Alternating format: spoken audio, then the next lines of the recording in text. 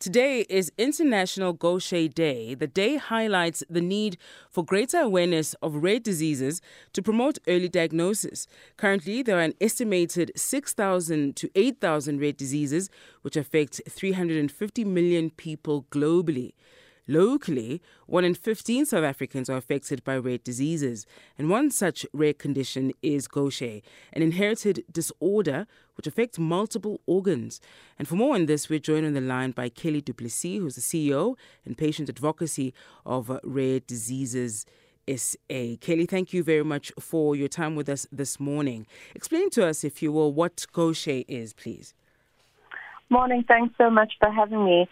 So Gaucher, as you correctly described, is a rare condition. It results as a result of a break in a genetic defect. So, obviously your DNA is made up of a variety of genes.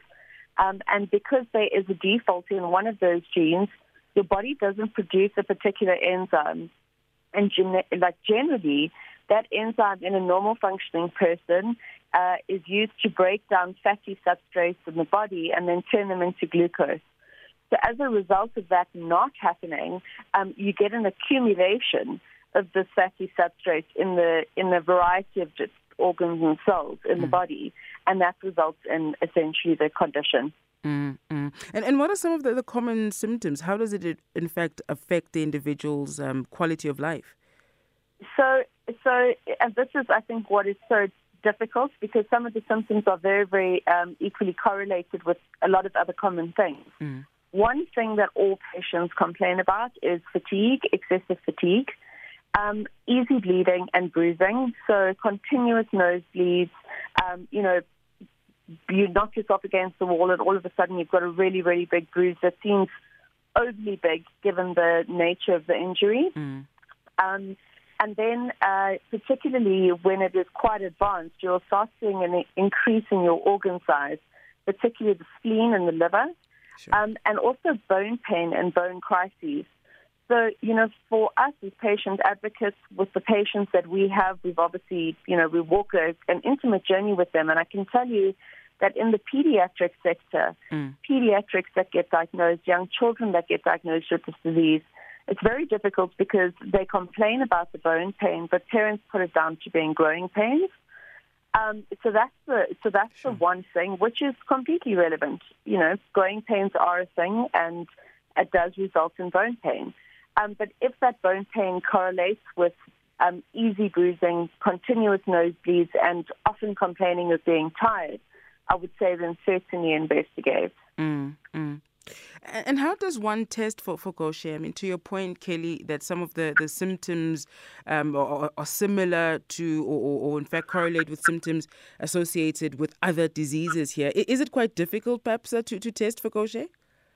It used to be very, very difficult in the sense that we didn't have expertise locally in the country to actually perform those tests, which drove up the cost quite significantly, making testing, almost unaffordable for patients. But thanks to multi-stakeholder collaboration between a variety of different partners, we now have testing facilities available within the country. So the first thing that gets done is it's called a dry blood spot test. It's a simple test. It's relatively painless. It's like a normal blood draw, so it's not anything invasive. And that then will get sent off to the Northwest University laboratory, and they are then able to do the test. And once if that test comes back positive, a secondary test gets done to confirm that diagnosis in terms of looking for the gene that is defective to make 100% sure of that diagnosis. So it's relatively, and it's also, there is free testing programs, particularly for this condition now. So it's much easier now than what it was, say, 15 years ago.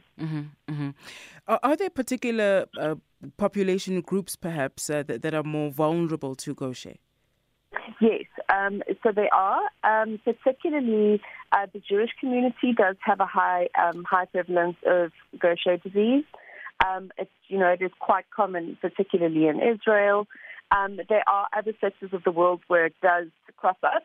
what we do find is that in South Africa, we do have quite a few of the black population that have been identified with having very, very novel genes associated with Gaucher disease. So we are actually almost finding like a whole new, not a type, but the genetic default that we're finding here amongst our black population is novel to South Africa, and it's not seen in any other parts of the world.